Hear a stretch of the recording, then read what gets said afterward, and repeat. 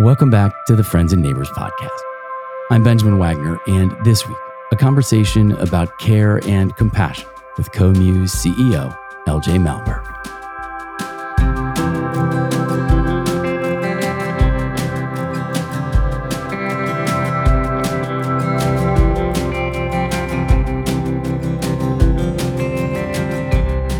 CoMuse is a mindful business platform that creates and supports workplace culture and equity and communication and productivity strategy for the global music and tech community. As CEO, LJ Malberg provides business coaching, builds mindful communities, and delivers masterclasses, mindfulness sessions, and support resources to cultivate a more inclusive, empathetic, and integrated workplace. All founded on the philosophy and science that caring and human-first initiatives maximizes the welfare of the individual and the bottom line. LJ hails from the Bay Area, where she spent her adolescence dancing in the San Francisco Ballet Academy and spent the last 2 decades in New York City at Ticketmaster, Indiegogo, Eventbrite, and finally CoMuse, before decamping early pandemic to Athens, Ohio. Ours was a wide-ranging, personal, and ultimately universal discussion, during which we went deep quickly and discussed compassion, grace, mindfulness, finding connection, getting uncomfortable, and letting go.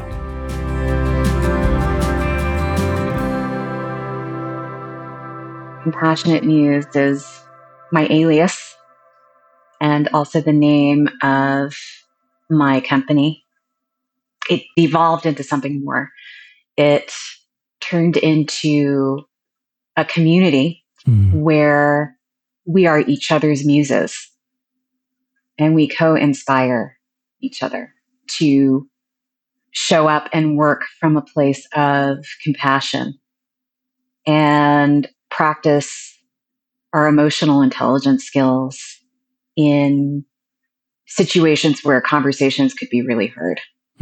And we practice in safe spaces so that we can go out into the world and do our creative work with confidence, knowing that we can create win-wins instead of ordinarily coming out of situations where someone feels, and in most cases, people pleasers, which is the majority of our community, feel like they've sacrificed themselves. How did you come to the alias? In doing this work, executive coaching and organizational culture design for music and tech, more and more and more people were coming out of the woodwork and saying, how do I do this? So it was a problem that I had to solve, which was, how do I get in front of more people at one time and serve what I love to serve in, which is I'm totally obsessed with compassion and the practical applications of compassion. People need a lot of help. I've needed a lot of help. And this was an opportunity to practice with lots of people together. Will you unpack compassion for me and then talk about how the work would manifest around compassion and grace in the real world day to day? Whether it's in an organization or one-on-one with an executive coaching client, the medium of practicing self-compassion is huge, huge. Can't practice compassion out in the world unless you're prepared to practice self-compassion at the same time, because you're giving on empty, something missing that way. So the medium, the application is the same. Kindness, human connection. Really, the very first step is just mindful self-awareness. And we do a lot of work on mindfulness, not just mindfulness meditation, but practicing self-awareness in our day-to-day. Those conversations they're powerful stuff, because when we are mindful in the moment, we are open to learning what's new in the moment, rather than approaching a situation with being all-knowing. We have to know. We need the answer going in. We go into a situation with it's okay not knowing. It's okay to be open and to ask open-ended questions. So we practice that a lot. And also honoring what our needs are, what we think we need, how we ask for what we need, how we ask for what we need in a way that still lets the other person know that they're a human in the room. And we're not out to attack anybody. We're out to attempt to communicate our needs compassionately and see if there's a win-win on the other side of it.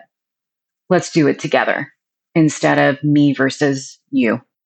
It's a reframing, and it's hard. It is hard shit. And I love it. We talk about kindness in culture to some degree, but that generally speaking, these are not capabilities that most of us are raised to possess. Or if so, it's almost like lip service, but not very well modeled, broadly speaking in culture, but specifically speaking in the workplace. And moreover, in the work world, where I think anxiety is so high around, well, am I even going to keep this job? Whether you're an executive or a worker bee, it's a little cutthroat, a lot of fear. Does that sound resonant? 1,000,000%. So I'm going on 30 years in music and entertainment. In all of my years, coming up as a woman in a predominantly still run male world of music and entertainment, in my early days, it was so challenging navigating the fear because there was immediate backlash and feedback, unwanted feedback often, from my male counterparts in the industry that I had to navigate on top of just doing work that was really, really hard and competitive. So that extra layer of information that provoked a lot of fear, instilled a lot of fear in me. One of the reasons I'm LJ is because I had to play a trick on people early on to get them to get back to me. So I was a jazz singer and a dancer. And then I got into representing bands and dancers and became an agent. And very early on in my agency career, I knew I had great acts. I had an amazing roster. This is in the San Francisco Bay Area in the 90s, late 90s.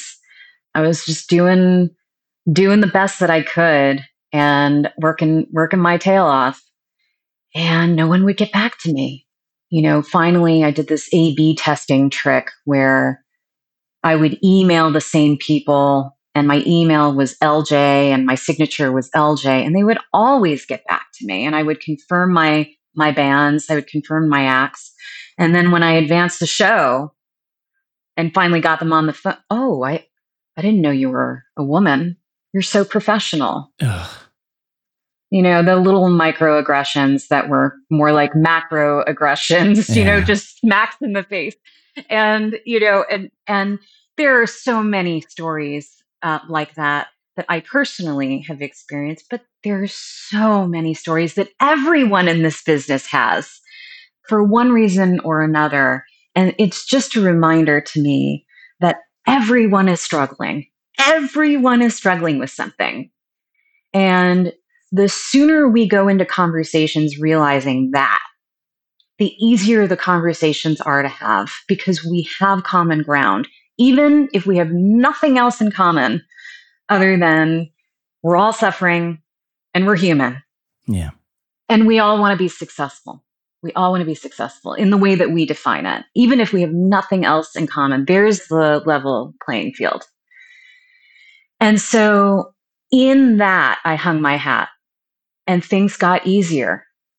Not in the industry, certainly not in the industry, but they got easier for me because I was able to find my resilience that way and navigate some tricky waters that way. And I'm really grateful that an old boyfriend of mine, when I was 24, took me to hear Ajahn Amaro, a Buddhist monk, speak. And that really turned me on to Buddhism at a very early age.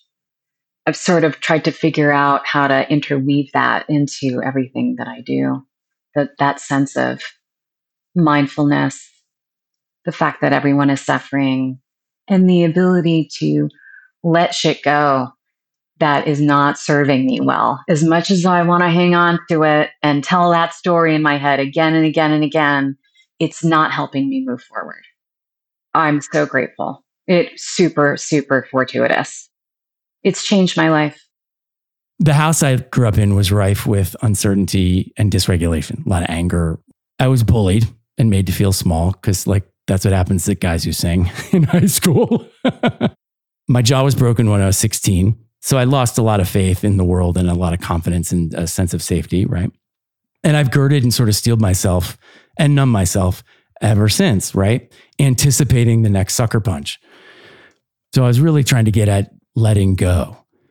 What's the trick, sister? Like more meditation? Thank you so much for sharing that. First off, you don't have to let go of the things that happen to you.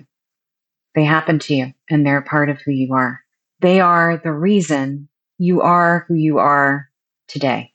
I have only known you a very short period of time, but what I know so far is that you are a beautiful human and you want to do beautiful things in the world. Yeah. And you are doing beautiful things in the world.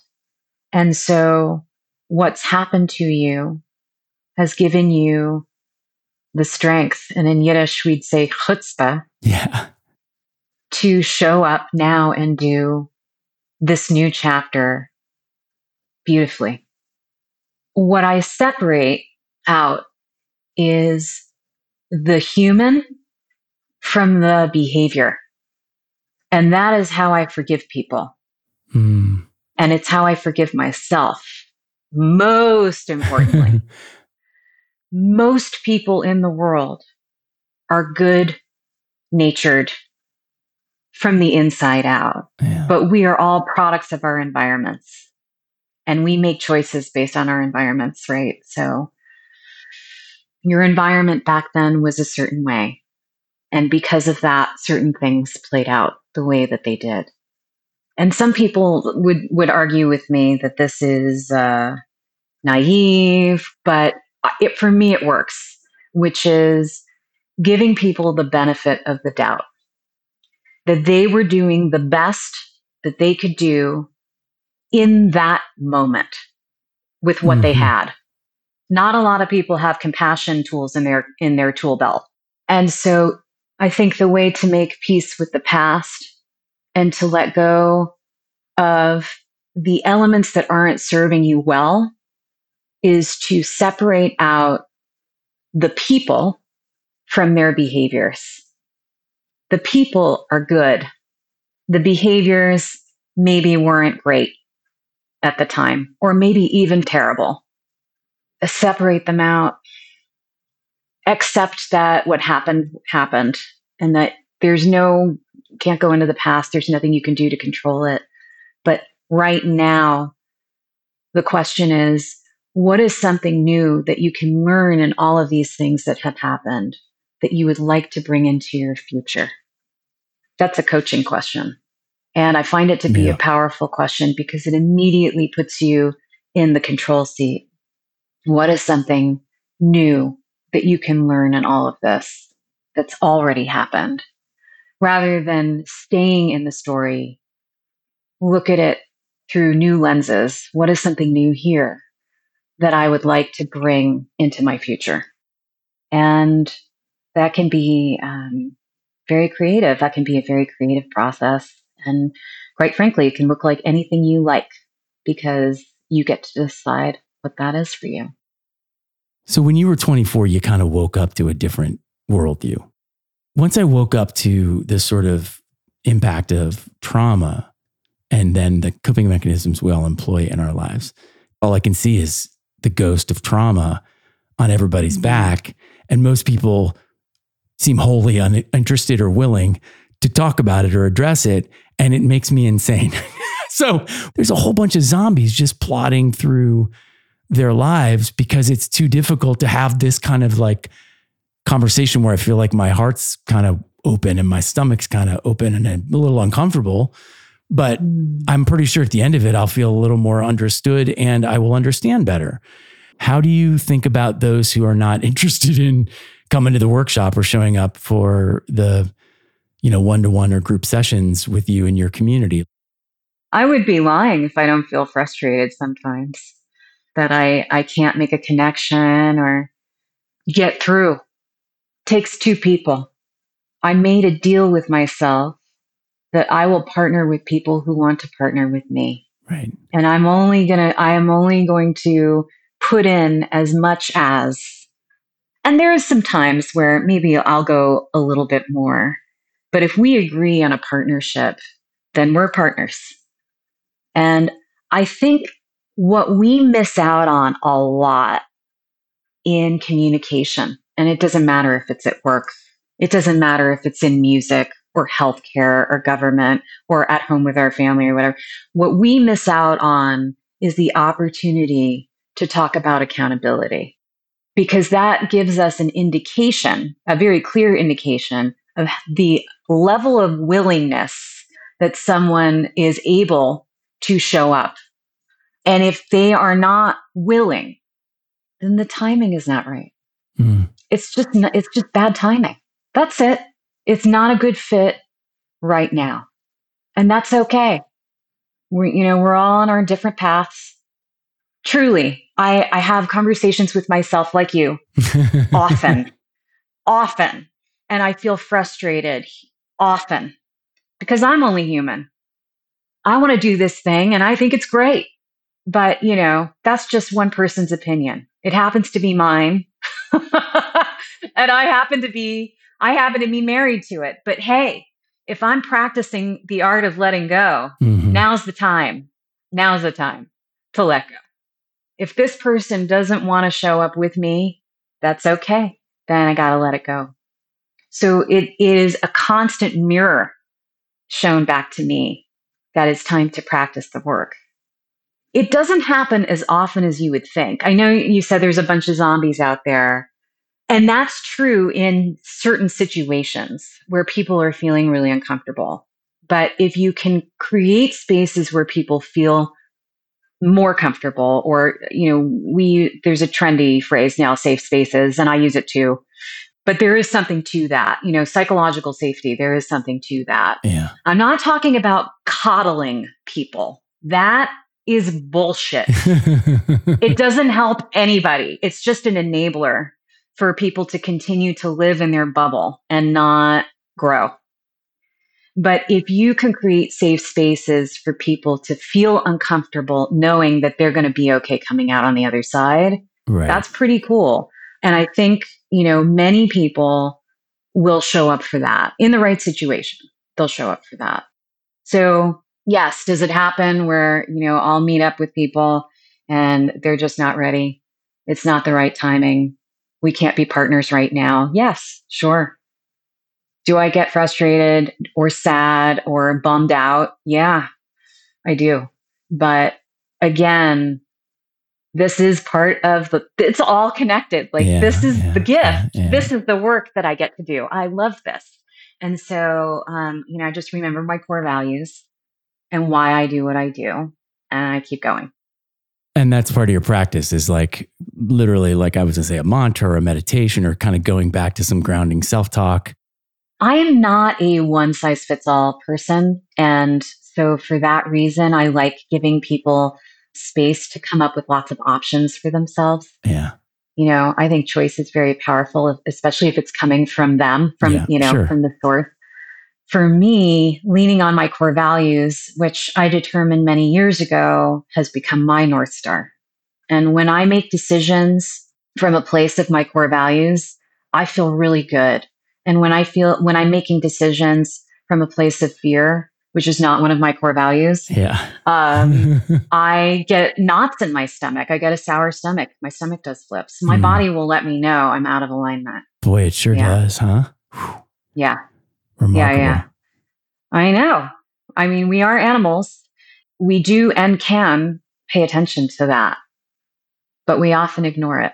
We like to tell ourselves something else.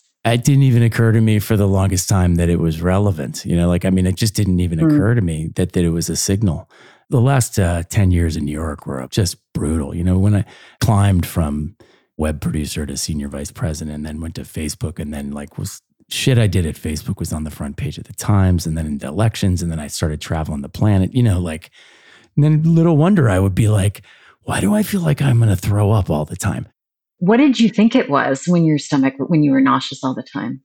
It didn't even occur to me that it was a stress response. It's in the beginning of the movie. I went to doctors for each one of these things: heart arrhythmia, chest pain, eye twitch. I could go on. Patches in my beard. Every time they'd say, wow, are you under stress?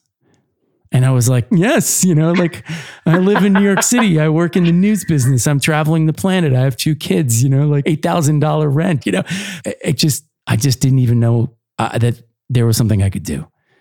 I think I'm at this point in my life where it's such a wake up that I want to shake people and be like, wake up, which is part of what I was getting at with my question to you. I know that's not useful because people are going to wake up if and when they're ready to wake up. Tell you what, it didn't occur to me to breathe, and nobody said, this is what a breath is and why you need to do it right. And so now at least I have some tools. Thank goodness. Love that. Oh my Thank gosh. Goodness. Right? Yeah, absolutely. Yeah, some of these tools are simple, but it's the space just before you use the tool.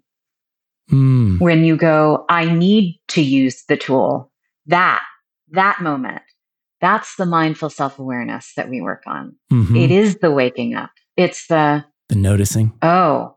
It's the noticing. It's the awareness.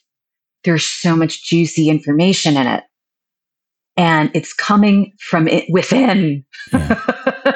And we're so quick to ignore it because we're busy. Yeah.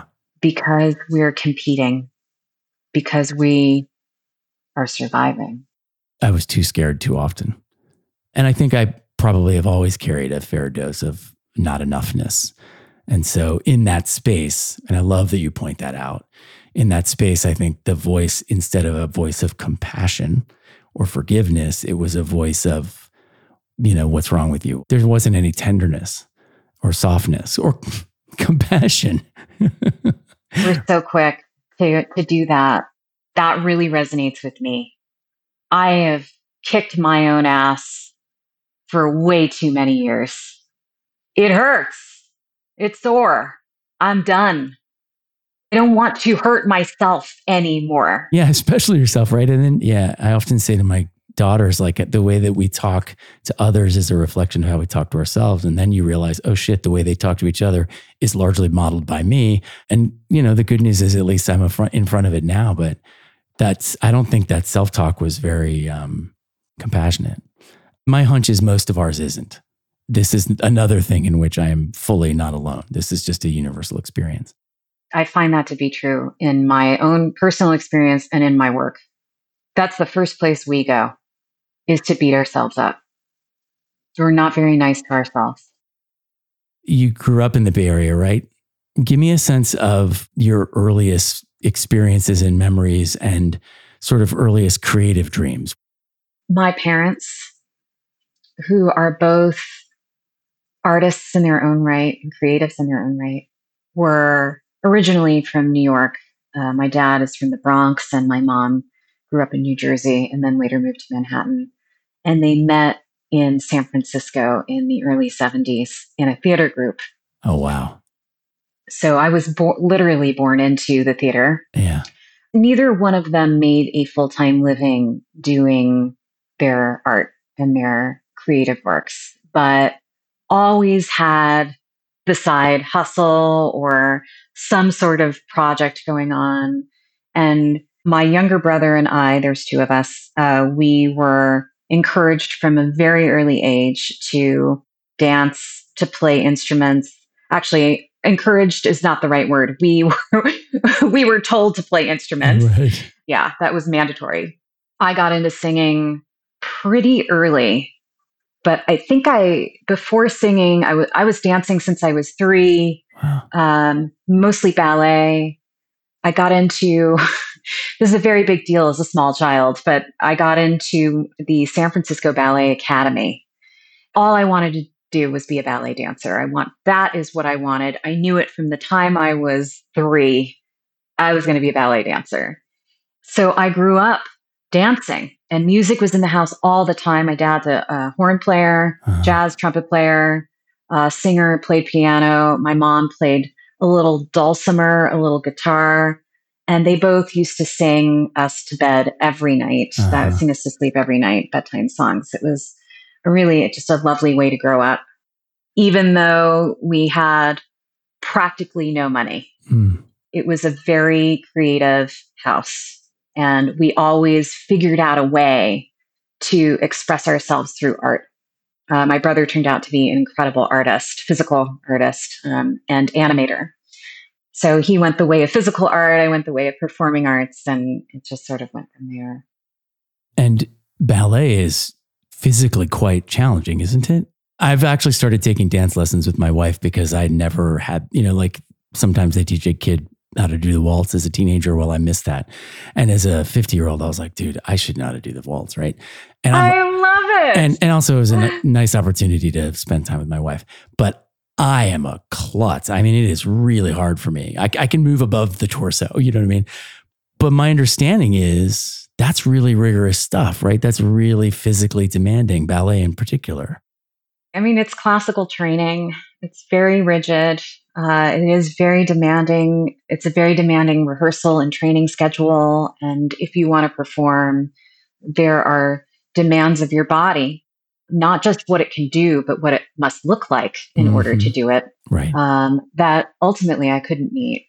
And when I was 17, the best thing actually that ever happened to me was the Oakland Ballet at the time, which I was hoping to become part of their corps de ballet because I was getting quite good and I was performing with them as a student.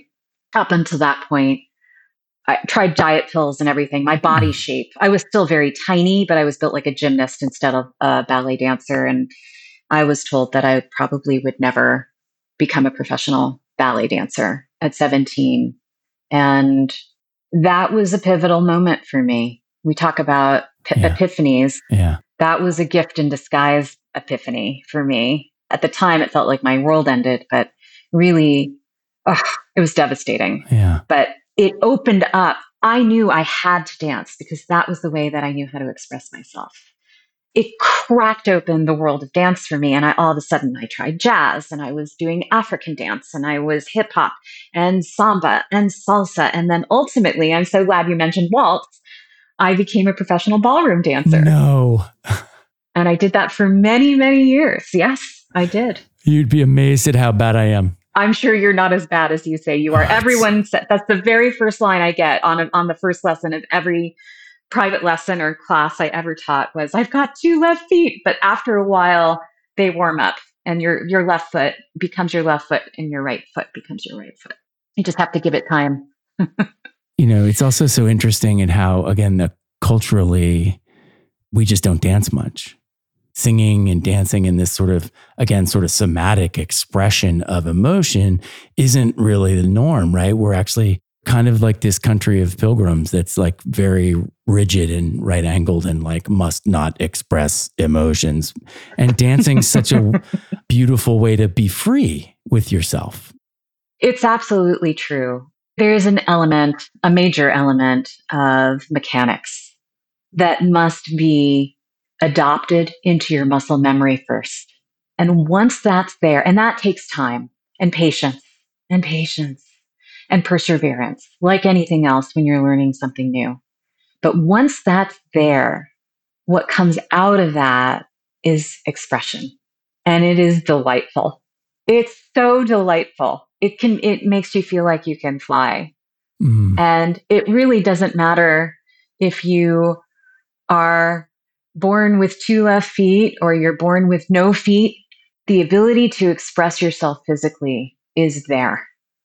I've seen all shapes and sizes and capabilities and disabilities do it. Yeah. And it is a profound experience. I'm friends with a lot of creatives who had a very singular vision at a young age. For me, it was, I'm going to be a rock star, right? There's a moment where that's just apparent that it's not going to happen. There was a slow sense of loss as I moved into the sort of corporate world. And you've certainly done your due diligence in the corporate world, right? There's Ticketmaster, Eventbrite, Indiegogo, right? Like at this real intersection of those spaces. How did you deal with it in the moment? What was your self-talk, or how did your community, your family rally around that sense of disappointment? Well, at the time that I got the news, I was starting to audition to be in dance programs for university. I would say that my ballet community, it wasn't like full stop, we parted ways, but it fizzled out because my attention had to go elsewhere. And they were so laser focused on ballet. So my understanding of not being able to fully embrace that world as a professional allowed me to drift. I remember my parents being very supportive. I really liked jazz. I got into jazz pretty seriously for a hot minute, which led to, as I mentioned, lots of other styles. I ended up minoring in dance with a major in business administration. Because my dad, who was very smart and still very smart, said to me, you've been going to school for dance your entire life. What would it look like to focus on something different? At the first, I was incredibly adamant. No. It's all dance. It's all dance. But it was a really great point, and it allowed me to create this mesh of what you were starting to talk about, which is, the idea that creativity and capitalism, as much as they clash, can coexist. And that's been my mantra ever since, through many iterations of all the hats that I've worn in this industry. I ended up also, this is also fortuitous, my dad's advice panned out really well, because I ended up getting hurt during a ballroom dance performance with a student of mine in 2007, and it ended my dance career. Oh, no. So again, as heartbreaking and awful as that moment was, I had the foresight already to start an agency and representing other artists. It helped me segue my career nicely. And if it weren't for that step in my career, I wouldn't have been ready to take on Ticketmaster, which was a major part of my career. I worked for them for 8 years. It was very intense. It was a pretty big job. I needed that foundation to support me in that chapter. So thank God. Yeah. I remember having all of those capitalist versus creativity conversations all the time with clients, with my cohorts, with my boss. I mean, it was all the time. I lived in that intermeshed space. And man, that's what really drove it home for me, was like, when I arrived at Ticketmaster, it became so apparent that the most challenging parts of the entertainment and music industries aren't the music and the entertainment. It's not the technology that we're building to support music and entertainment. No, the hardest, most challenging parts are the relationships that we have with each other and with ourselves, hands down. And at that point, I didn't know it at the time, but I was already starting to form Compassionate Muse. So you recently made a major transition geographically yourself. What unexpected challenges have you faced, and how have you met those challenges? So at the beginning of the pandemic, I got a call from my friend, and she said, the city's going to be shutting down all non-essential travel. And at the time, I was doing a long distance relationship thing with my then boyfriend. He was doing, and is still doing, some brilliant work for the Media Arts and Studies School at Ohio University. I'm living in a box, essentially, in Astoria, Queens. And he's in a house in Athens, Ohio. Do we want to call it, or should we get together? What do you want to do? And Next thing I know, I'm renting a car, and I've been here ever since. I was new here in Athens during a pandemic, so knew nobody and nobody was going out. So totally isolated, became engaged and then married all in 1 year. Seriously, one of the best things that ever happened to me because my second rodeo has been a gift. And the gift of the pandemic was we got to spend a lot of time getting to know each other a lot better. And it really was wonderful. My world grew quite big in the midst of the world getting much smaller. So that was all a blessing. What was not a blessing was I left my community in New York. That was really hard. Yeah. And I work from home. I designed my business to work remotely years before the pandemic hit. So that in itself can be very isolating because as much as I love the FaceTime, the exchange of energy is diluted by technology. For sure. And you just don't feel it as much as you do in person. And I miss the hugs and the, So that's been a challenge for me. And for that reason, I've something nuanced that's come up for me is I've had a bit of melancholiness, not the kind of melancholy that I get from feeling bummed out or even depressed about maybe my career not being at a place where I think it should be, or that I'm not adulting to the point where I should be. All the shoulds, right? Yeah. Not that kind of sadness and depression. It's a missing, a longing. I miss my friends. I miss my family. My family is in California. Yeah. Yeah, that part's tough. Yeah. What are you hearing from your community, all of your communities around this post-COVID moment, from a wellness standpoint? On the music side of things, everyone is looking to dive right back in, hoping that things are going to be exactly how they were before. But we all know that's not the case. It is different. People are different. We've been traumatized. And there is a layer and a level of anxiety that people are experiencing now, like this low level buzz of anxiety that people are experiencing now that they didn't have before, on top of any anxieties that they did have before. And gosh, this is a full circle moment because I think it really just goes back to grace. That's the nuance that I'm hearing people talk about now. Well, we need to have grace. And they may use different words. Like, we need to practice self-care. We need to find work-life balance. We tend to identify ourselves with our work, with what we do as who we are, which I think can be a mistake sometimes. That's the work right there. Practicing separating out what we do for a living from who we are will help us balance.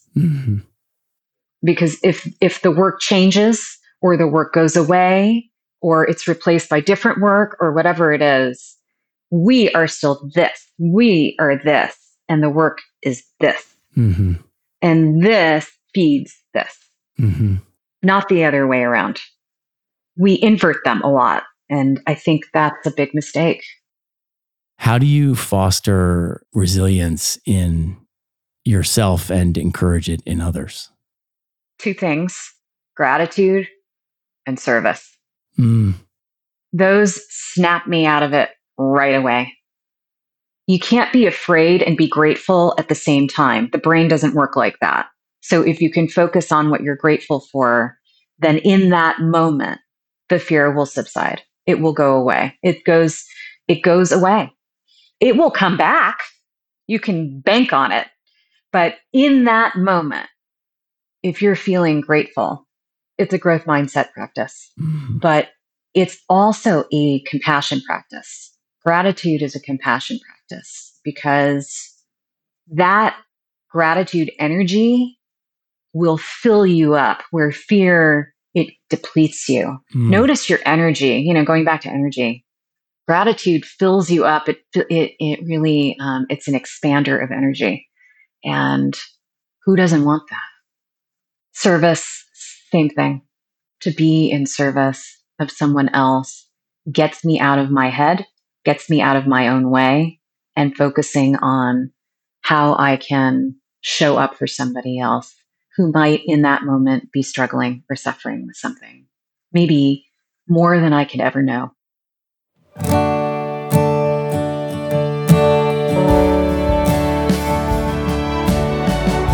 The Friends and Neighbors podcast is an Essential Industries production in association with Wagner Brothers. Please rate and review the podcast on your favorite platform. Not only does it help us to improve the show, but it also helps other people discover and join our neighborhood.